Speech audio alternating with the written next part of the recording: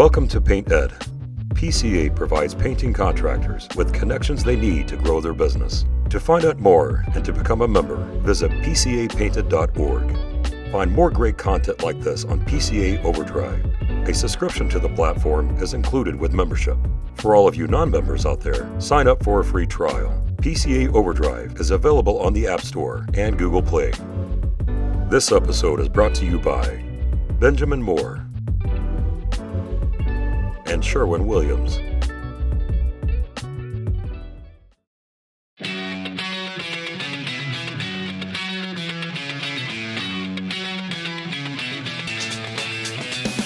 Welcome to the Painter Marketing Mastermind podcast, a show created to help painting company owners build a thriving painting business that does well over $1 million in annual revenue. I'm your host, Brandon Pierpont, founder of Painter Marketing Pros and creator of the popular PCA educational series, Learn, Do, Grow, Marketing for Painters. In each episode, I'll be sharing proven tips, strategies, and processes from leading experts in the industry on how they found success in their painting business. We will be interviewing owners of the most successful painting companies in North America and learning from their experiences.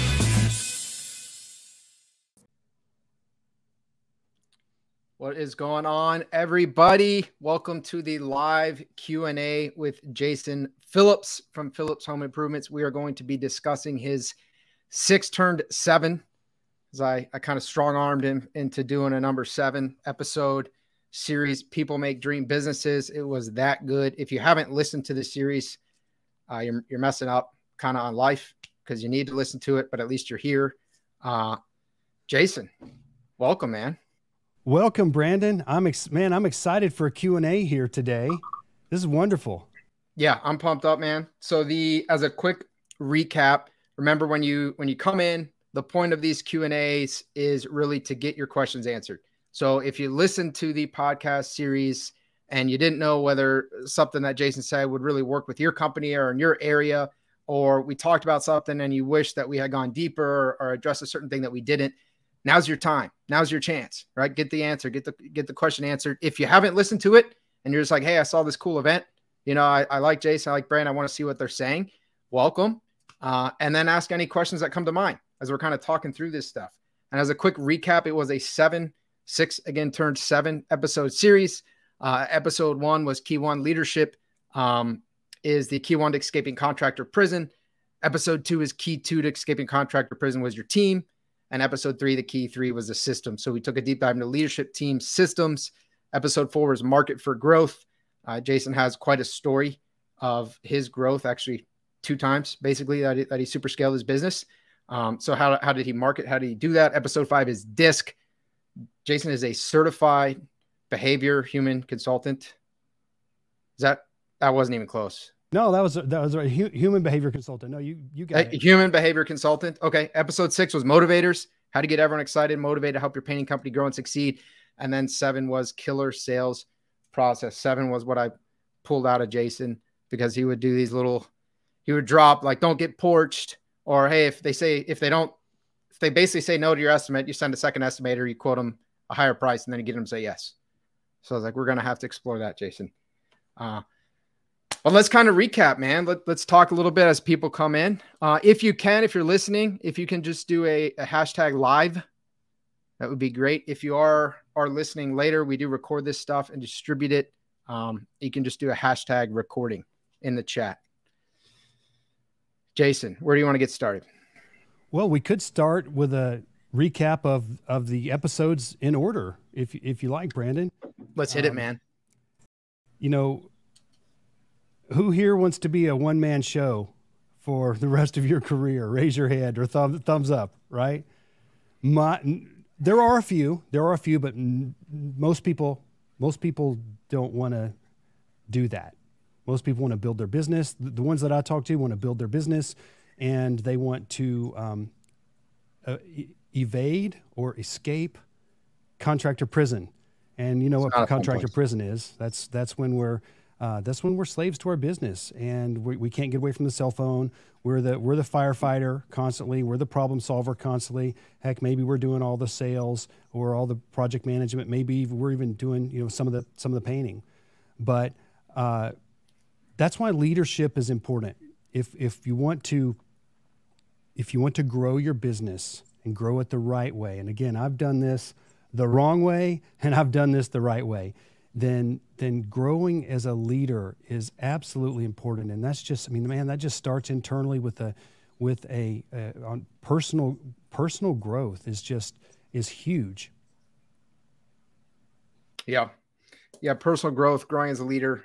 You have to essentially change who you are. What got you here won't get you there, kind of thing. The hustle, the street smarts, the determination will get your business started. It will get it off the ground. It's not going to create an amazing team. It's not going to scale your company. 100%. You know, okay, what are some things that great leaders do? For instance, they start with a great, well, let's back up even a little more. Let's not talk about what they do. Let's talk about who they are. Great leaders. There have been some impactful leaders that weren't great leaders. Okay, so I'm going to start there. Great leaders are people of intense integrity. They're people that operate out of principles. I'm not saying they're perfect people, but they're people of character. They're people of integrity. Typically, they're people of transparency. Because if you're not that, you're probably not going to get people to follow you for very long. So you have to be a person of integrity. And most of the time, people of passion. You're passionate about a cause and you craft a vision. So if you think about this, you know, hey, I've got my business. I want to grow my business. And other people are going, yeah, so what? Why do I want to, what's so good about your company? Yeah. So what's in it for me kind of thing. So what's in it for me? And when you get to the point where people stop necessarily asking just what's in it for me, when you have a vision that's so strong that people say, what can I give to contribute? Wow, now you're on to something at a whole new level. You know, at a base level, people are like, hey, I need a good job, I want a good paycheck, and I want opportunity. That's what's in it for me. Then further is, hey, I want to use my skills and I want to add value. But then you get to this other level of wow, this company's doing something really important and amazing, and this aligns with my values and my life goals. I want to be a part of that company. That's where I want to invest my life in. And so that's when you can get to that point, you're gonna have people's hearts. And I say that you can buy people's hands with a paycheck, but you have to earn their hearts. You have to be a person of integrity. Of course, you have to be an empathetic leader as well. There's so much that goes into it, but it really just starts by being a good ethical person. But now you get to craft a vision of the future. You know, where are you going as in the future? Let's pretend for a moment I'm going to be I'm going to be the business owner and the potential employee for just a second. Hey, I want to grow my company. Oh, okay. Great. Well, what's in it for me? Well, hey, you want to come be a painter, or you want to come sell for me? So that conversation, that banter, goes, back and forth. Obviously, it's more sophisticated than that, right? But people want to do work that's meaningful. The right people do. Some people don't want to connect with a job, and they want to live their life's passions. Not that living your life's passions is bad. I'm going to back up for a minute. But they're going to use it as a means to an end. And some people aren't interested in a career. Some people literally, they just want to go to work and get a paycheck and just go mess around and do what they want with the rest of their lives. But other people are like, hey, I've got skills. I want to grow. I want to give. And I want to be a part of something that's greater than me. Those are probably the people that you want, right?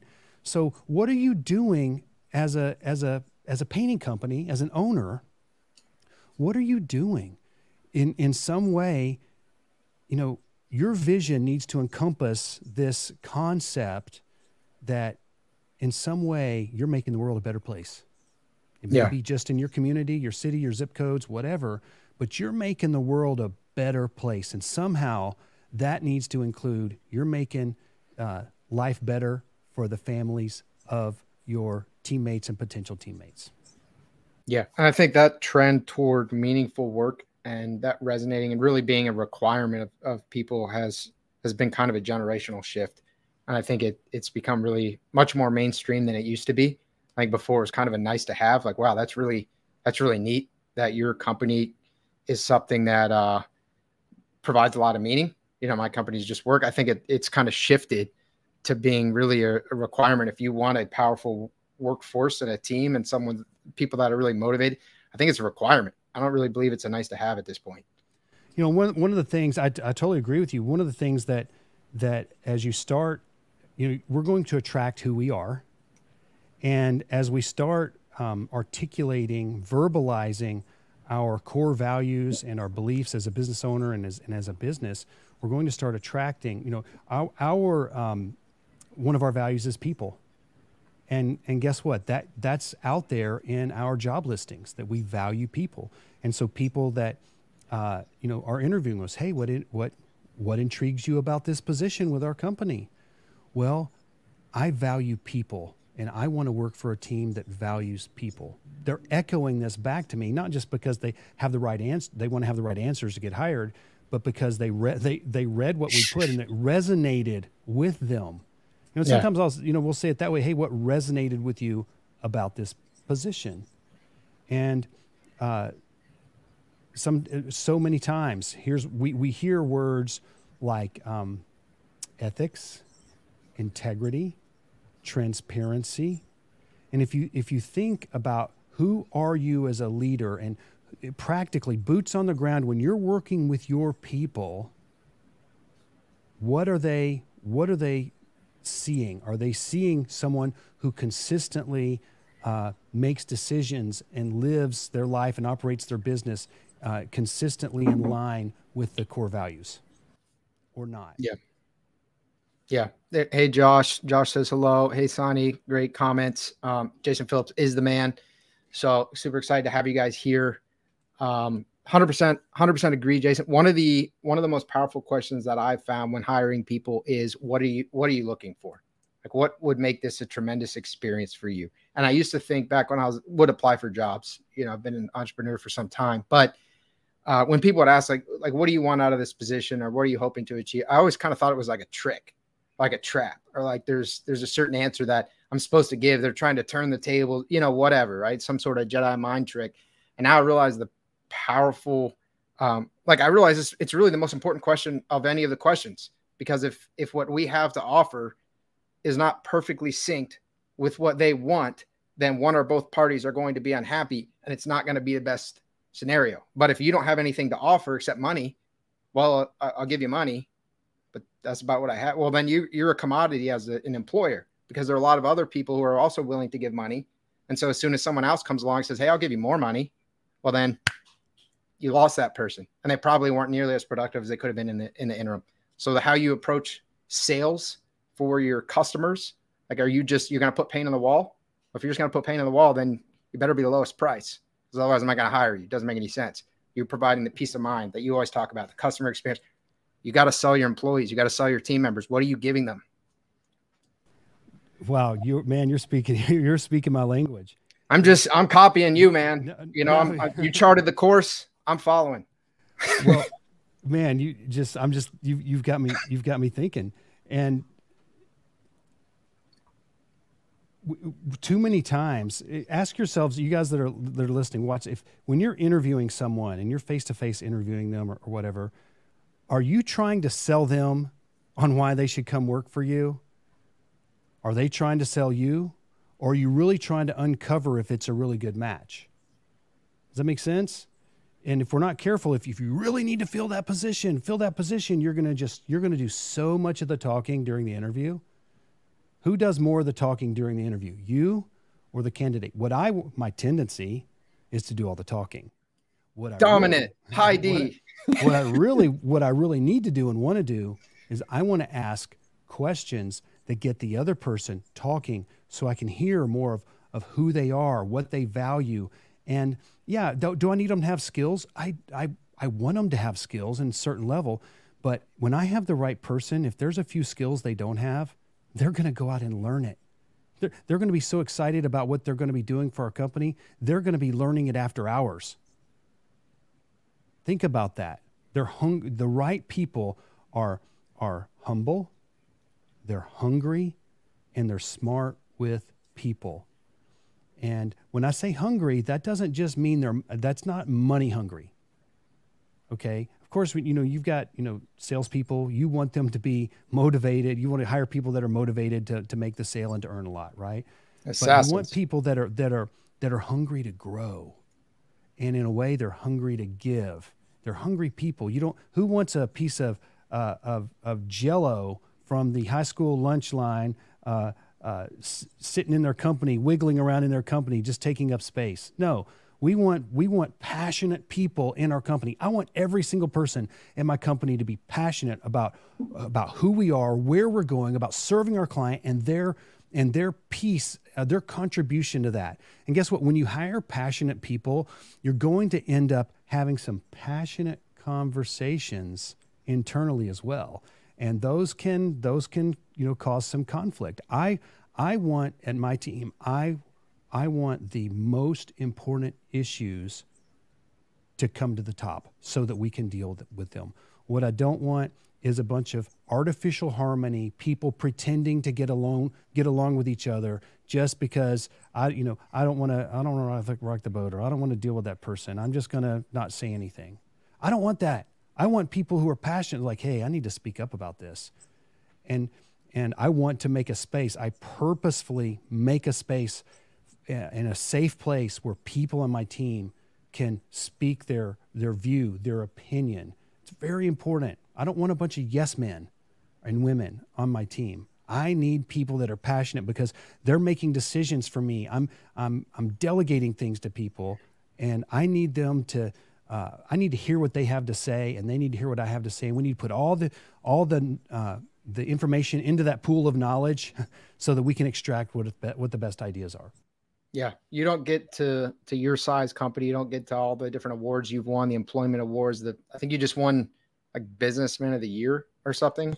Oh yeah, that was the Small Business Administration, SBA. Their Dallas Fort Worth office selected me as their Business Person of the Year for 2023.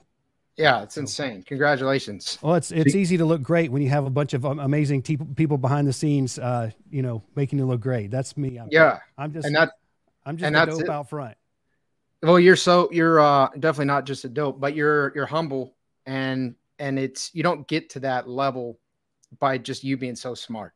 You get to that level by you being smart enough to know how to hire and motivate the right team members to actually give them capacity and freedom to grow and help make your company better than you would have made it. One of the best feelings in the world is when you hire somebody. When we've had people working and they go do something, I tell them, hey, here's how you're going to do it. And then they come back and be like, oh, hey, I changed a bunch of stuff because your way wasn't really that good.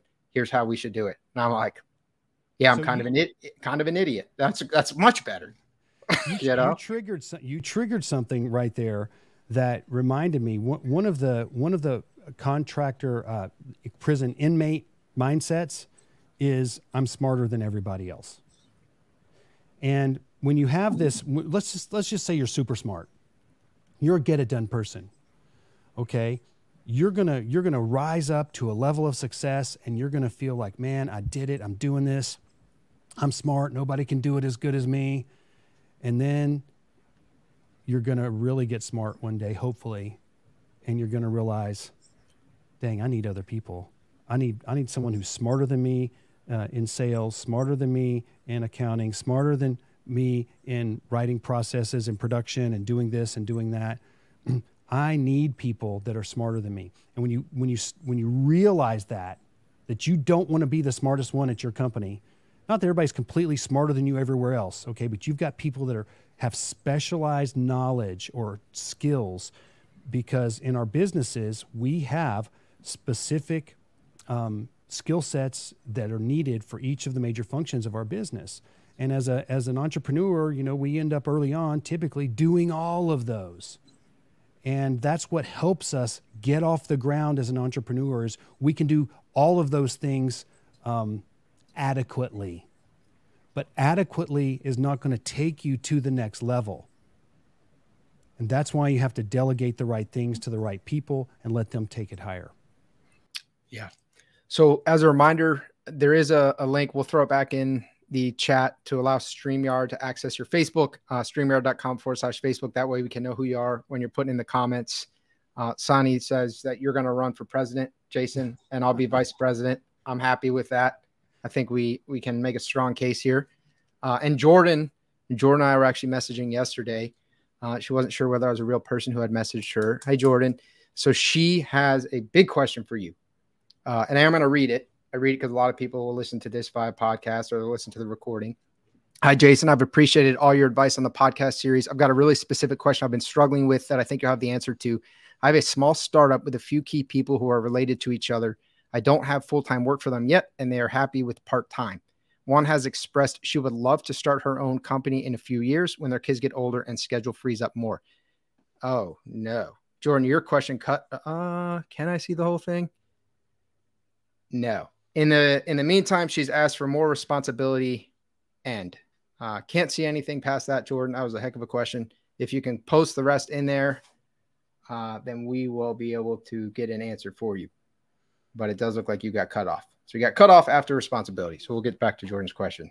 But I don't know if there's something for you to start with here. Yeah, Brandon, couple key things I'm looking at here is let me finish here. Sorry, Jason. Wow. And administrative sales project manager tasked with my company to learn. She's very competent, but I hesitate to train her to do everything I do for fear that I'll train a Darth Vader. Man, I love this honesty. Thank you, Jordan. That will be my direct competition and take the team with her in a few years. I am a niche market. I think she does high-end murals. And not many people train on it. I don't like having this scarcity and fear-based mentality. So how should I be looking at this? Should it be a real concern, or should I just teach her everything I do and hope she probably appreciates it? Well, Jordan, that's a great question. And that's a real concern. Am I going to train? I mean, if I'm hearing you right, am I going to train at my competition who's just going to go out there and underbid me, a year from now? That's a real concern. And so on one hand, you could say, well, I'm not going to train anyone. And you can be, you can close up your mind and close up your time and not take any risk. Okay. Well, that's still not going to prevent that person, if they really want to, from becoming your competitor. They'll just find another route. That's my first thing to say. My second thing would be, just because you train them doesn't mean you have to train them ever to do everything and how to run the entire business. Is that really what do you need her to do? I'm assuming this is the other one's a female. This other person, how can they best serve your business? And again, at the end of the day, if you invest into someone and they leave, that's terrible. If you don't invest into someone and they stay, that's terrible as well. So, it's probably worth having an open and honest, transparent conversation. That doesn't mean that the other person is going to be transparent. But look, none of us want to train our competition. At the same time, just because you train them doesn't mean they're gonna do it as good as you. We've had so many people through the years that have come through our doors and then want to go out and start their own company, and very, very, very few of them make it very long, because what they don't understand is what it really takes to run a business. They bite off more than they can chew, and they end up staying in business for a short period of time, and then they exit. So I would start with transparency. Hey, here's my goals. Here's what I need. And don't necessarily give her and train her things that she wants to know just because she wants to know them. Train her on things where she can add value to your business. And you're already going to be adding value to her at that point. That would be my suggestion to you, Jordan. Yeah, I think that's a great suggestion. Jordan, it sounds like she's basically asking to learn your entire company. She says, hey, I want to start a company. I want more responsibility. I want to do administration. I want to do sales. I want to do project manager. I want to do all this other stuff. What did you hire her for? What's her actual role? Give her that, allow her the opportunity to expand in it, take on more responsibility. But unless you're running an incubator, unless you're in the business of training, fellow entrepreneurs and business owners and doing a startup program of some kind, you're not obligated to do all that for her. But yeah, you don't want to limit people, but you also don't need to. You're not running an incubator, I don't believe. I think you're running a training company. Sometimes, Brandon, there's every now and then there's a team member who's like, hey, Jason, I want more. But what I really need from them is I need them to give more to what I've already given them. So think about that as well, Jordan. Is she doing what you need her to do to the level that's possible? Maybe she just needs to focus for now. Awesome. For people who are listening, I do want to get a pulse on this. If you listened to Jason's series, if you heard our series, even if you didn't listen to all of it, it was a lot. We did 7 episodes. If you can just put hashtag listened. I'm not going to ask you to put if you didn't. I'm not going to ask you to say didn't listen. But if you did listen, I'd love to know that you listened. Not gotta put scarlet letters on anybody while we're here. So another question we have, I have team meetings every Monday. How do you structure your meetings? How long are they? And what do you include outside of the purpose? Okay, great question. It depends on which team it is. All of our teams do meet weekly. We generally find that Mondays isn't a good day for us. We would love to meet on Mondays, but we need to hit the ground running on Mondays. So we don't meet on Mondays. We have in the past. But our leadership meetings are generally 90 minutes. Sometimes they're less, sometimes they're more. We follow loosely, or not loosely, pretty closely, the EOS model for our level 10 meeting pulses. So that's what every department follows. Now, the way that plays out in each department can look slightly different, but the whole point of these meetings is, of all of these meetings, is to do 2 things. Well, really, it's to do one thing. It's to identify, discuss, and solve the most pressing issues that we have. So we start, one of the key ways to identify those issues is looking at our weekly scorecards. Have we, let's just take sales, for instance. Are we hitting our sales numbers? We have all these different sales metrics that we track. So the thing is our meetings are not for information transfer. Do we transfer and cascade information? We do. But our meetings are to put our heads together, discuss and solve the main issues, which may be identified as a part of our looking at our scorecards, but it may be something else. And at the end of the day, or at the end of the meeting, you would want to get more yeses to this question than nos. Hey team, if you had to pay $5 to get into this meeting, would it have been worth your time? Would it have been worth your $5? That's and see what they say. And so the meetings need to be very valuable, because what happens is we tend to have meetings that are not agenda driven. We tend to find a small issue and chase it down for the entire meeting time, and we never actually get to dealing with the most important issue. And that's why I highly recommend the EOS method of identifying those issues, then prioritizing them, and then starting to discuss once you've identified them all and prioritized them. That way you actually get to the most important decisions, which are typically the most difficult ones. And the tendency throughout the meeting is to solve the easy issues as you go. And that's interesting. Yeah, that is the $5. I've never thought about that. Like, would you actually have paid to come to this meeting? Did it provide that kind of value to you? How do you identify? I mean, EOS, I think kind of outlines this with the level 10 meetings, but let's say other meetings that you might be having. How do you identify who needs to be there and who doesn't? Like, do you narrow down meeting agendas and therefore narrow down the number of people who are going to be there? Or how do you prevent wasted time? Okay, that's important. We generally so we have departmental meetings plus we have a leadership meeting. So for instance, we have a marketing L10 meeting, we have one for our call center, we have one for our sales team, we have one for our accounting team, and we have one for our production team. Then we have one for our leadership team, if I didn't already say that. And when you start thinking about how much money it costs, and when we're doing those meetings, we're not actually getting things done.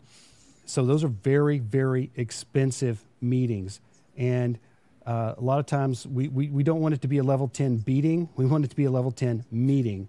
And we really want it to be worth people's time, and we want to deal with issues that are going to move the needle. So, for instance, in our production department, well, every single, again, we're a subcontract model, okay? So our production meetings are our production manager, our project schedulers, which we call expediters, by the way, and our project managers. Those are the people in those meetings. And a lot of times our field sales manager will attend those meetings as well, because they have some collaboration that they need to do.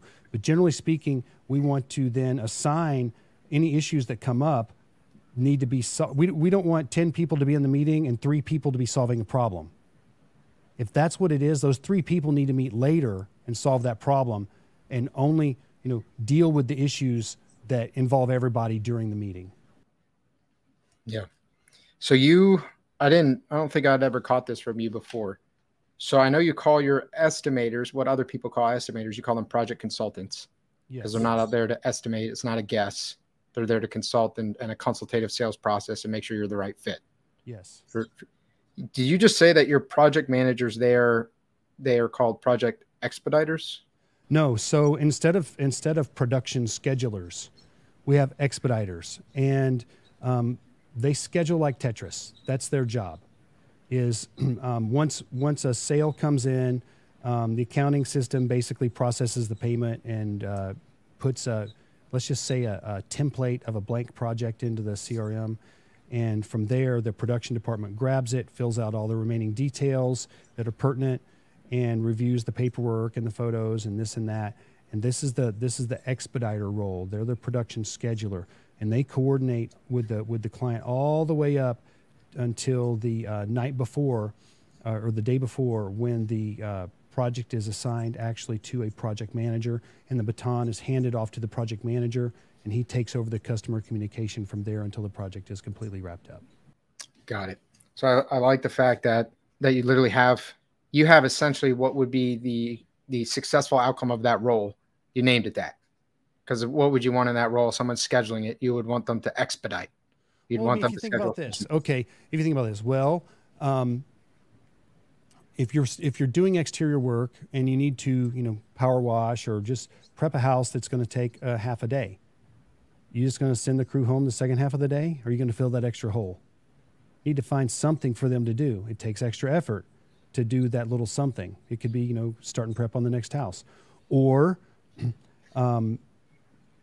in our world, we want to keep the schedule booked out with assigned to crews for the next 7 days. And well, let's say I've got, rain in the schedule. It would be easier for me as a project scheduler to say, it's going to rain. Nope, it's going to rain. We're not putting anybody on the calendar. Because the headache is, if you put them on the calendar and then it does rain, now you've got to reschedule that person and anybody else that's after them, which is work. And, but nothing makes me more angry. I say nothing makes me more angry. There's a lot. I've got a few triggers. But we called off work because of potential rain, and then there's no rain. Okay, no, we will work, and if it starts raining, we will go home. Other than that, we're showing up. Okay, yes, your job as an expediter is to put the jobs on the calendar unless there's a high likelihood of rain. And yes, and you will be rescheduling stuff every time it rains when you're doing your job properly. Yeah. So one of the things, expedite it. Hurry up. Let's hurry up and help get that job started so we can deliver those promises and the dream that the client's looking for. Yeah, everything you do is very intentional, Jason. It's a lot of how I think you've gotten to where you're at. One of the things that I like that you said that I think could be easily missed is you said meetings are expensive. And I think that's a business owner. It's a medium to big business owner's mindset. It's oftentimes not a small business owner's mindset. They would think a meeting is free. They didn't pay anything for that. But you're recognizing the resources, how expensive those people tied up in there, what you're actually paying them, but then also the opportunity cost of what could be getting done outside of the meeting. So that meeting better be worth more than however many thousands of dollars you essentially just invested into that hour-long meeting. Well, let me give you another example. Let's just say that, let's say it's a Friday morning, and a 2 p.m. appointment calls and says, "Hey, I can't meet today for that painting quote. I need to reschedule for next week." So we reschedule them for next week. What do we do with that 2 o'clock? "Hey, Mr. Project Consultant, you're free. You're free for that hour. Why don't you go get a haircut or whatever, or just, hang out or go home?" No, our call center agents, they're going to fight to find someone to fill that with, because we probably have someone that's on next week that really wanted this week, and we're going to fill them up. Or maybe someone is already on the phone next, filling that up pretty quickly, because those appointment slots, if you took your annual revenue, let's just say, let's use some easy numbers. Say your annual revenue is, $5 million. And let's say that, in a year, you did 1,000 appointments. Well, that is an average of like $5,000 per appointment. And if you miss that slot, you're never going to get that appointment slot back. And it's water under the bridge. It's gone. And especially during springtime, when you can't even get to all the appointments, and then you have a slot that gets wasted, or you either A, you don't get to meet with someone, or B, you send your project consultant out there to look at something that you don't even do. For instance, like they wanted us to paint a swing set, and you don't paint swing sets or whatever it is. You didn't just waste the gas to drive over there and the time of a commission salesperson. You wasted what you could have sold if you had have had a proper appointment in that spot. And that's the cost. That's missed opportunity is what that is. So the same holds true with appointments and with production as well. Missed time, lost time is money. Yeah. And that's a thing that's lost on a lot of people. They don't understand the value of opportunity costs. And that's not just for bigger businesses like Phillips Home Improvements. As I would actually argue it's more relevant for smaller businesses, because time is your scarcest resource when you're small. You can't afford to hire a huge team, meaning you and perhaps a handful of other people are having to do everything. So if you find yourself caught being inefficient, or any member of your team being inefficient, you are going to pay a serious price for it. You might not see that price, but you paid it. That's right. 100%. Yeah. Jason, I am obsessed with your sales process. Obsessed. I love it. I want to talk about it. Well, if you want to learn more about it, Brandon, you should join us in late October for Contractor Freedom Summit, which, oh, wait, you're already going to be there anyways. Contractor Freedom Summit.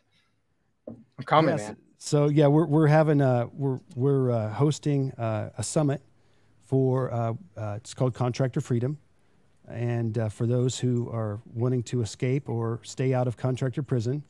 And we're going to, we've talked through this series a lot, and we've given some examples, but conceptually and theoretically about a lot of things. But how do I actually set better appointments? How do I how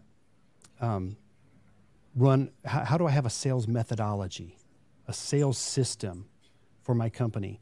I talk to a lot of guys. They're like, I want to systemize my sales so I can train someone, and of course, there's going to be guys like you that are going to speak to things that I don't speak to, like SEO. And so if anybody wants to, dig in deeper and learn some practical application, I guarantee you're going to leave with practical things that you can implement in your business right away, so that you can really either scale or exit contractor prison, or the best case scenario would be both. Yeah, man, I cannot wait. I cannot wait for that event. So It's gonna be fun. super excited. Someone asked, is it going to be in Texas? It's going to be in Texas. It's going to be in Dallas area. Awesome. Are we going to see your headquarters? Will it be at your headquarters? It will not be at my headquarters. It'll probably be close, and we'll probably do a field trip and kind of walk through and show everybody exactly how we run things and see. We're pretty. I would say we're pretty unique compared to most home improvement companies in the way we do things, and we don't have this beautiful shop and spray booth and some of the stuff like you guys have. And I look at y'all and I'm like, oh man, that's so amazing that you guys do this. We don't have that. We're subcontractor model, so our office is all about leads, marketing. It's all about money. Appointments, Make it sales, training, scheduling projects. It's all administrative and training, but really we have this one room. It's our meeting room, and it's really, we call it the great room. It's the biggest room. It's the great room, and we say it's where greatness grows, and that's where we have training going on almost every day of the week for everybody in the company, especially new recruits. And so I'd like to show you guys who come to the event. I'd like to show you around and how we do that. And we're gonna teach our sales methodology. We're gonna teach how we set appointments. We're also gonna teach how we go after those leads, those appointments that didn't buy from us. So if you recall on one of the previous episodes, we on marketing, we talked about what are the best leads, and the best leads are not the fresh leads. The best leads are the leads that we already have, and how do we go after those and get those? So we're actually going to teach and train and script and role play exactly how we do that. Yeah, that's amazing. So yeah, I am so invested and interested in Jason's sales process that I actually was going to pay and come as an attendee prior to him asking me to speak there. So it is, he's got some good stuff going on. I've talked with a lot of painting company owners. I'd say many of the biggest ones in North America. And Jason has something extremely special. You have a sales, like a sales scoreboard, right? Or something unique. Leaderboard. Like, yes. Leaderboard. Are we going to see it? Yeah. Why not? Absolutely. We just had, we hit all of our quarter one goals, which were pretty lofty. We were super happy about that. And then April, our team really did amazing, and they contracted. Their goal, I think, was $1,024,000, and on the last day of the month, which happened to be a Sunday, they exceeded that by, I think, almost $50,000. So I celebrate these guys. They are amazing. Yeah, that was incredible, man. When Jason sent me a text on that day, or a Facebook message, and I was extremely excited to see that. So we have some questions now about your sales process. So I am interested, Jason, in your salary and incentive structure for salespeople. Okay, so let's start here. The salary looks like this. It's a big fat zero. Our killers. You want killers. Our salespeople are 100% commission, and I'm not saying that a salary is wrong. I'm not saying that, but this is our model. We are 100% commission. Our salespeople are people that want to be 100% in control of what they make, and we want to put them in the driver's seat for that. So now, having said that, they have the option when they bring in a contract with a deposit, they can get half of their commission up front. So they can get some money immediately, but there's nothing that's guaranteed. I am already giving them leads. I'm giving them a vehicle and benefits and leads. Leads are expensive. Gotten more expensive, right? Leads are expensive, exactly, and they're getting more expensive every day. And I'm investing thousands of dollars in leads just to give to a guy. And so, so I'm not giving him a salary too. That's just the way we do it. Again, I know plenty of other people that have a salary and salary plus commission positions, but for us, it's a 100% commission. They can get half of their commission with a deposit, and they also have monthly metrics where if they sold a certain amount for the previous month and their net sale per lead issued was high enough, then that they can get a little bonus or incentive on top of that as well. And additionally, our sales team is working on hitting a stretch goal, which is 10% over our regular goal for the year. And there's definitely some additional money tied to that for them monthly as well. Okay, so someone's asking if it's a percent of the contract. I guess would it be percent of revenue, probably, or do you gross profit, or how do you do that? Oh, good question. Good question. The easy thing to do is to pay them a percentage of the gross profit. I used to do that. And I'm convinced it's a terrible idea. And I'll never do it again.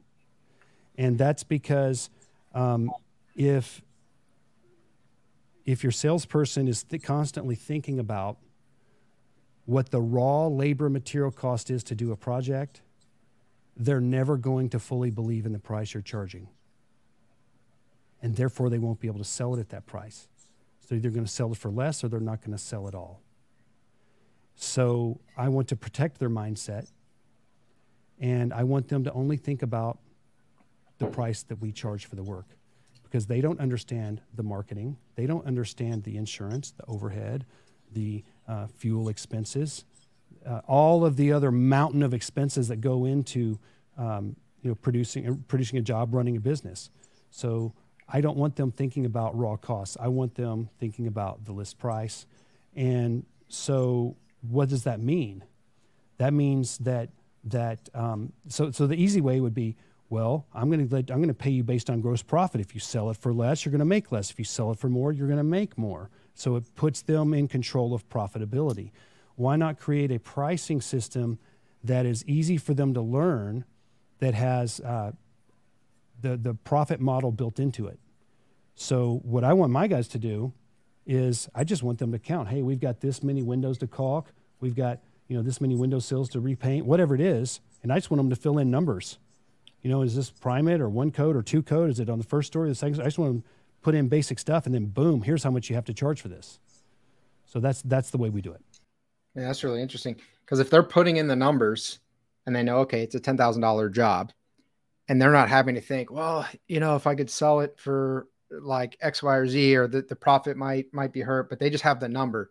Well, then they can focus on what you guys really specialize in, which is the consultative sales process, understanding the needs of the homeowner, making sure that you're positioning your offering with what they are actually looking for, making sure it's the right fit, going through the script and the process of sitting down at the kitchen table. They can focus on this stuff because the number is essentially a given for them. So let's look at it this way. It's Friday, Brandon. It's been a slow week for sales. I really need to make something. I'd rather make something rather than nothing. So I'm going to make sure I leave here with a sale. And now all of a sudden, this guy is not selling value, he's selling price. And anytime your people start selling and competing on price, you as a company owner are going to lose. Yeah, that's a great point. So you've taken that responsibility and also option away. So the temptation, I guess, if you will, the temptation to be like, you know what, I'm not going to make as much, but I'll make something. That Correct. Temptation is now removed. Correct. Man, that's cool. Let me move up here. Someone said, what CRM do you use to follow all of your leads /KPI? Okay, so we have quite an extensive tech stack, FYI, and we use a CRM called Improve It 360, and I do not recommend this for most companies unless you literally have like a full-time IT guy or you're extremely tech savvy and have a lot of time to implement it. So yeah, it works great for us, and I'm very glad we have it, and I'm not looking to change. But if you're looking for a CRM, or you're only running, a couple million or less, I definitely would not recommend it for you. It's not the right size for your company. Yeah. And Jason, you have a bit of a background. I mean, you're into this stuff, into the sales and marketing. You've been doing it for a lot of years. You've been into CRM. So you're not the traditional painting company owner. That's just, hey, I need to manage my leads. How do I do it? This was already a passion of yours. So you went into this with a bit of a different mindset and background, I think. Yeah. And I wrote my first CRM was I wrote it from scratch myself and hosted it on my own servers and such. And I wanted to go to the cloud, and the platform I was using wasn't really cloud compatible. And so I started looking around, and the one we use now is based on Salesforce, which is best in class cloud-based system. So that's what we went with, and I don't have to worry about it as it running. I can make it do anything I want it. I can make it do anything I want it to do, but you have to be real technically inclined. Yeah, basically software engineer. So someone mentioned drip jobs. Yeah, drip jobs. Tanner Mullen. Absolutely. As a lot of people are really happy with drip jobs, and so that is my go-to recommendation for most everybody that I meet. Yep. Someone asked, Jason, would you feel the same if your salesman also was the production manager, or they essentially had a dual role? Okay, so no. For instance, if you've got a salesperson who's also managing those projects, then well, I'll say this: there are some companies that just say, "Hey, look, I'm going to pay you this % or whatever to sell the project, and this % to run the project." There are people that do that. Matter of fact, a lot of roofing companies do it that way. But if you have someone, ultimately, your goal needs to be to split that role. Okay, but in the short term, you're probably going to have a combination. You don't have to, but you're likely going to have a combination where they're going to be on salary and commission. But depending on who they are, they're going to find more reward on their time doing one or the other, and one or the other is going to get their attention. So they're going to get more of their attention. So I would shoot as a growth path for you. I would try to separate those roles. Yeah, it's interesting you say one or the other is going to get their attention, because they are pretty different. They're going to attract different kinds of people. And ever since you and I started connecting, I think a couple of years ago, and became friends, and I've learned a lot about DISC through you. I've noticed the mistakes that I've made in Painter Marketing Pros. And I go back and I look at the DISC profile, and I realize that was never a good fit. And so I can personally attest to through some painful experiences, to the importance of the personality match to the fit of the role. It's vital. It's absolutely vital. Yeah. How many of you guys that are listening actually use personality profiles as a part of your hiring process, your interviewing process? I'd be curious to know. Yeah. If you do it, if you could put hashtag personality profile, something like that in the chat, that would be cool to see. It's interesting, as I've grown as an entrepreneur and business owner and gotten bigger, all this stuff that had previously sounded kind of like malarkey or BS, the culture and the fit and the motivation, and some of that stuff just sounded like they were nice words. It actually is business. It actually is what takes you to that level, which is what this whole series was about. People make dream businesses. And Jason, you're very, very transparent about the fact that you believe people are what business is. Being good with people, motivating, selling it. It's all about people. We are really in the people business for sure. Yeah. Especially as a service company. Yeah. We're not filling a factory, with product. We're out. Yeah. We are people serving people out in the communities. Yeah.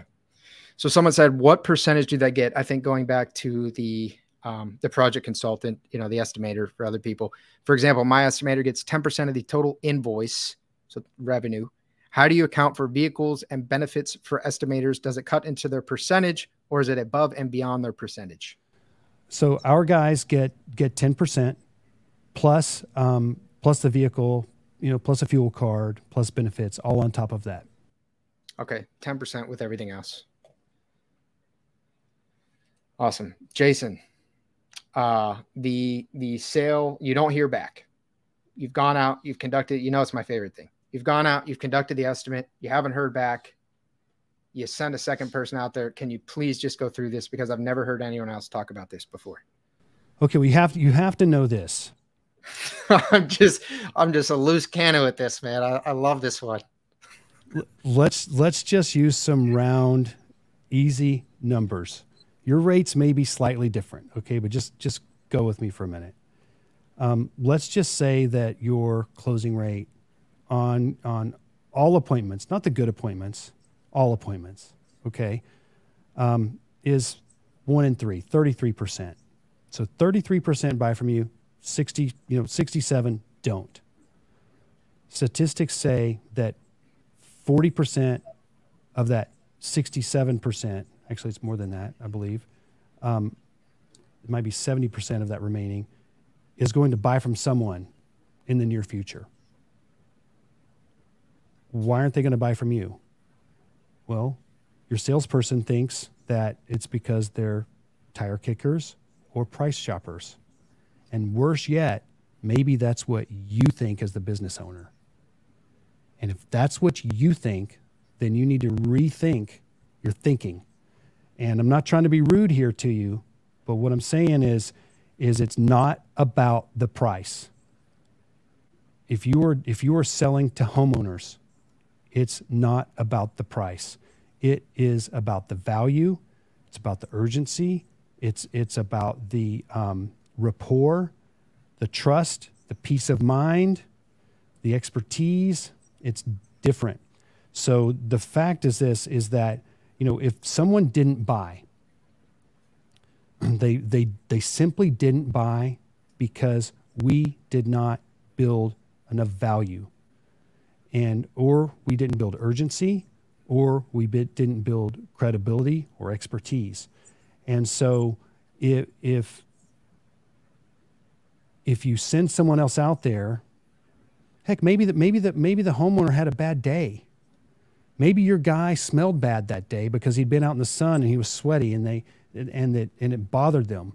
Maybe that prospect, that homeowner, didn't like the way your guy or gal looked.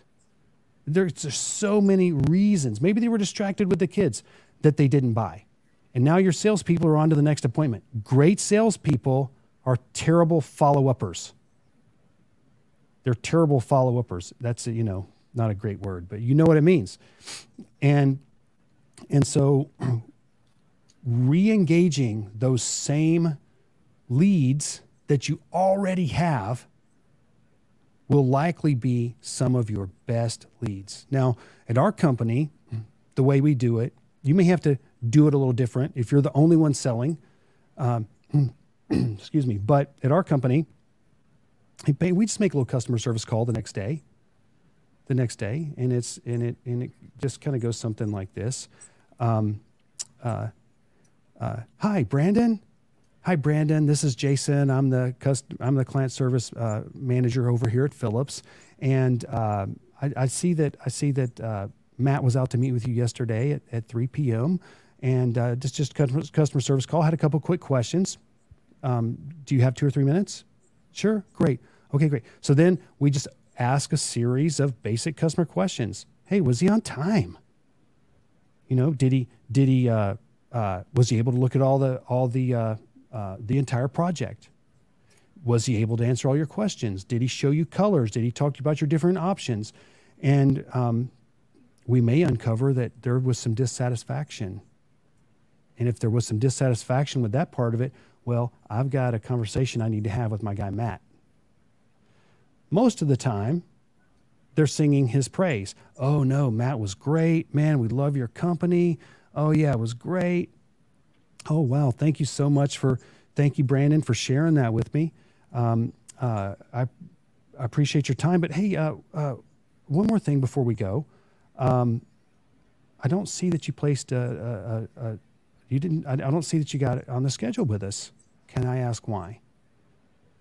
So now you're going to get the real reason why they didn't buy. And it's highly likely that that reason is different than what your salesperson told you, or different than what you think. So this call needs to be made by a different person than the person who ran the appointment. And so from there, we just we roll out into a process of getting the next guy to getting our field sales manager over there to take a look at it. Did we really give them the best price that we could? Or was it something else? And so our conversion rate on those is really high. Our average sale on those is really high. And about half the time actually comes back with a bigger ticket than was originally quoted.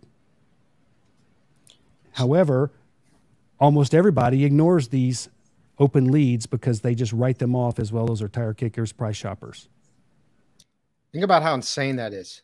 Nobody does this. Right? What's the best case scenario? What some of the better companies are following up, or maybe they put them in an automation, which if you're not doing that, you should be doing that. I know Drip Jobs does it. We do it. And then you're kind of hoping that they come back. A lot of companies, by far the majority of them, never do anything. They just go out and I'll send you the estimate, send it 24, 48 hours, email and estimate, and then that's that. Oh, they didn't move forward, lost deal. Jason's calling from a very customer-centric mindset. It's not, hey, this is Jason, I'm following up. Why didn't you give us the money? Do you want to pay us? It's, hey, I just want to make sure the process went great. You have a second. I'm going to respect your time because your time's valuable. Okay, great. Was he on time? Did he meet your needs? Right? You're approaching it from their concern. He's then sending someone else out because he approached it the right way and closing a high percentage of these leads, of these estimates that essentially every other painting company is going to be a lost lead. That's powerful. If that's why you should come to the Contractor Summit, if you're listening to this and you weren't sure before, you should be sure now. Yeah, we're going to go over that as well. And yes. And I know I've just gotten bits and pieces, and you and I have actually talked about this more at length. And I know it's something that is a very, very big, it's a big initiative for you, and kind of dumping too much on people too quickly would actually potentially be harmful. If you don't really fully understand how to integrate all this stuff. So it's that powerful. There were two other comments. I just want to get through real fast because we are running out of time here. I want to respect everyone's time. Jordan said, I had my team take a disc yesterday and I'm going to start using it to find balance. We're all the same type. That's great, Jordan. A lot of people like to hire people who are like them, which sounds like is what you did, but then it does create problems. So that's good that you see that. And then someone else said, oh, got two more. How fast do you call? Is it the next day after your presentation? Yes. I think Jason, you said is the next day, right? Yes. Okay. And then last one, and then we're going to wrap up. How can you give us examples of good / ideal personality profiles for both sales and project managers? Okay. So I'm going to preface this by saying it depends on what your sales process looks like. And it depends on what your production process looks like, because what works for me is not necessarily what works for you. Are you selling commercial? Are you selling B2B? Are you selling direct to consumer, to homeowners? Those are different. Okay. We do short cycle sales because we know that when homeowners call us, it's highly likely they're going to buy from someone within 3 days. It's highly likely. And so I need someone who's going to be a fast-paced person to get in there. Now, you may have a different sales cycle or sales methodology, rather, where you're going to go out, you're going to take it back, you're going to, if you're doing more design and it takes time to put quotes together, hours, and you're coming back with visualizations and all of that, you're going to connect on a different level than we are. So in my company, we the profiles that excel well in our culture are DI and DC. And again, it's not just that simple, but that's it. If you just go out and say, hey, I'm going to hire DIs and DCs to do this job, that's not a magic bullet. It's a great place to start, though. And now project managers, again, it depends on what you have them doing. But generally speaking, you want someone who's really going to love on that client, who's going to take their time with that client. And that person could be a different profile that has maybe some C and some S in there, more so than the salesperson. Thank you, Jason. Jason, as we wrap this up, we're a little bit past the hour. Is there anything else you want to add or wrap up for this series and this live Q&A?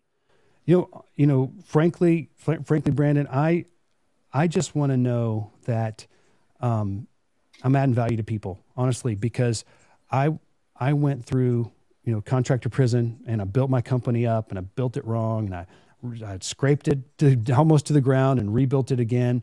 And hey, if something has really resonated with you through today or any of the previous 7, I would love to, if you'd throw it in the comments, or even you could send me a PM and let me know. I want to help you, live your life on your terms without having to be a slave to your business. And it's doable. If you're like ready to throw in the towel, or you're like, man, how do we do this? I'm so sick of fighting this fight. I'm ready to give up. But there's hope. Okay. And it comes down to a few things. Focusing on the right things, and growing as a leader, building a team, and empowering your team with simple systems. That's just the core messages of it. There's a lot that goes into it, but you can do it. I believe in you. If I did it, you can do it, because you're a smart person. Love it, man. And if you're listening to this in the Facebook group, if you're listening to the recording, you can still comment on it. You can tag Jason directly in the Painter Marketing Mastermind podcast forum on Facebook. Let him know what's resonated the most with you. Jason is a servant leader, so he gets a lot out of that. Jason, thank you, brother. Brandon, we spent a lot of hours together, man. We spent a lot of hours together on this. And I enjoy every one of them. Yeah. Thank you so much, man. Thank you, everyone, for attending. Hope you drive a lot of value. Thank you for the kind comments, and we'll see you on the next one. If you want to learn more about the topics we discussed in this podcast and how you can use them to grow your painting business, visit paintermarketingpros.com/podcast for free training, as well as the ability to schedule a personalized strategy session for your painting company. Again, that URL is paintermarketingpros.com/podcast. Hey there, painting company owners. If you enjoyed today's episode, make sure you go ahead and hit that subscribe button. Give us your feedback. Let us know how we did. And also, if you're interested in taking your painting business to the next level, make sure you visit the Painter Marketing Pros website at paintermarketingpros.com to learn more about our services. You can also reach out to me directly by emailing me at brandon@paintermarketingpros.com, and I can give you personalized advice on growing your painting business. Until next time, keep growing.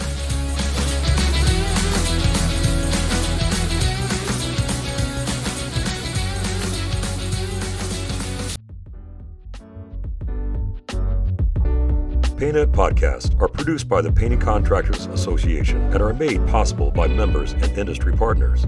To find out more about upcoming education opportunities or for more information about joining PCA, visit pcapainted.org.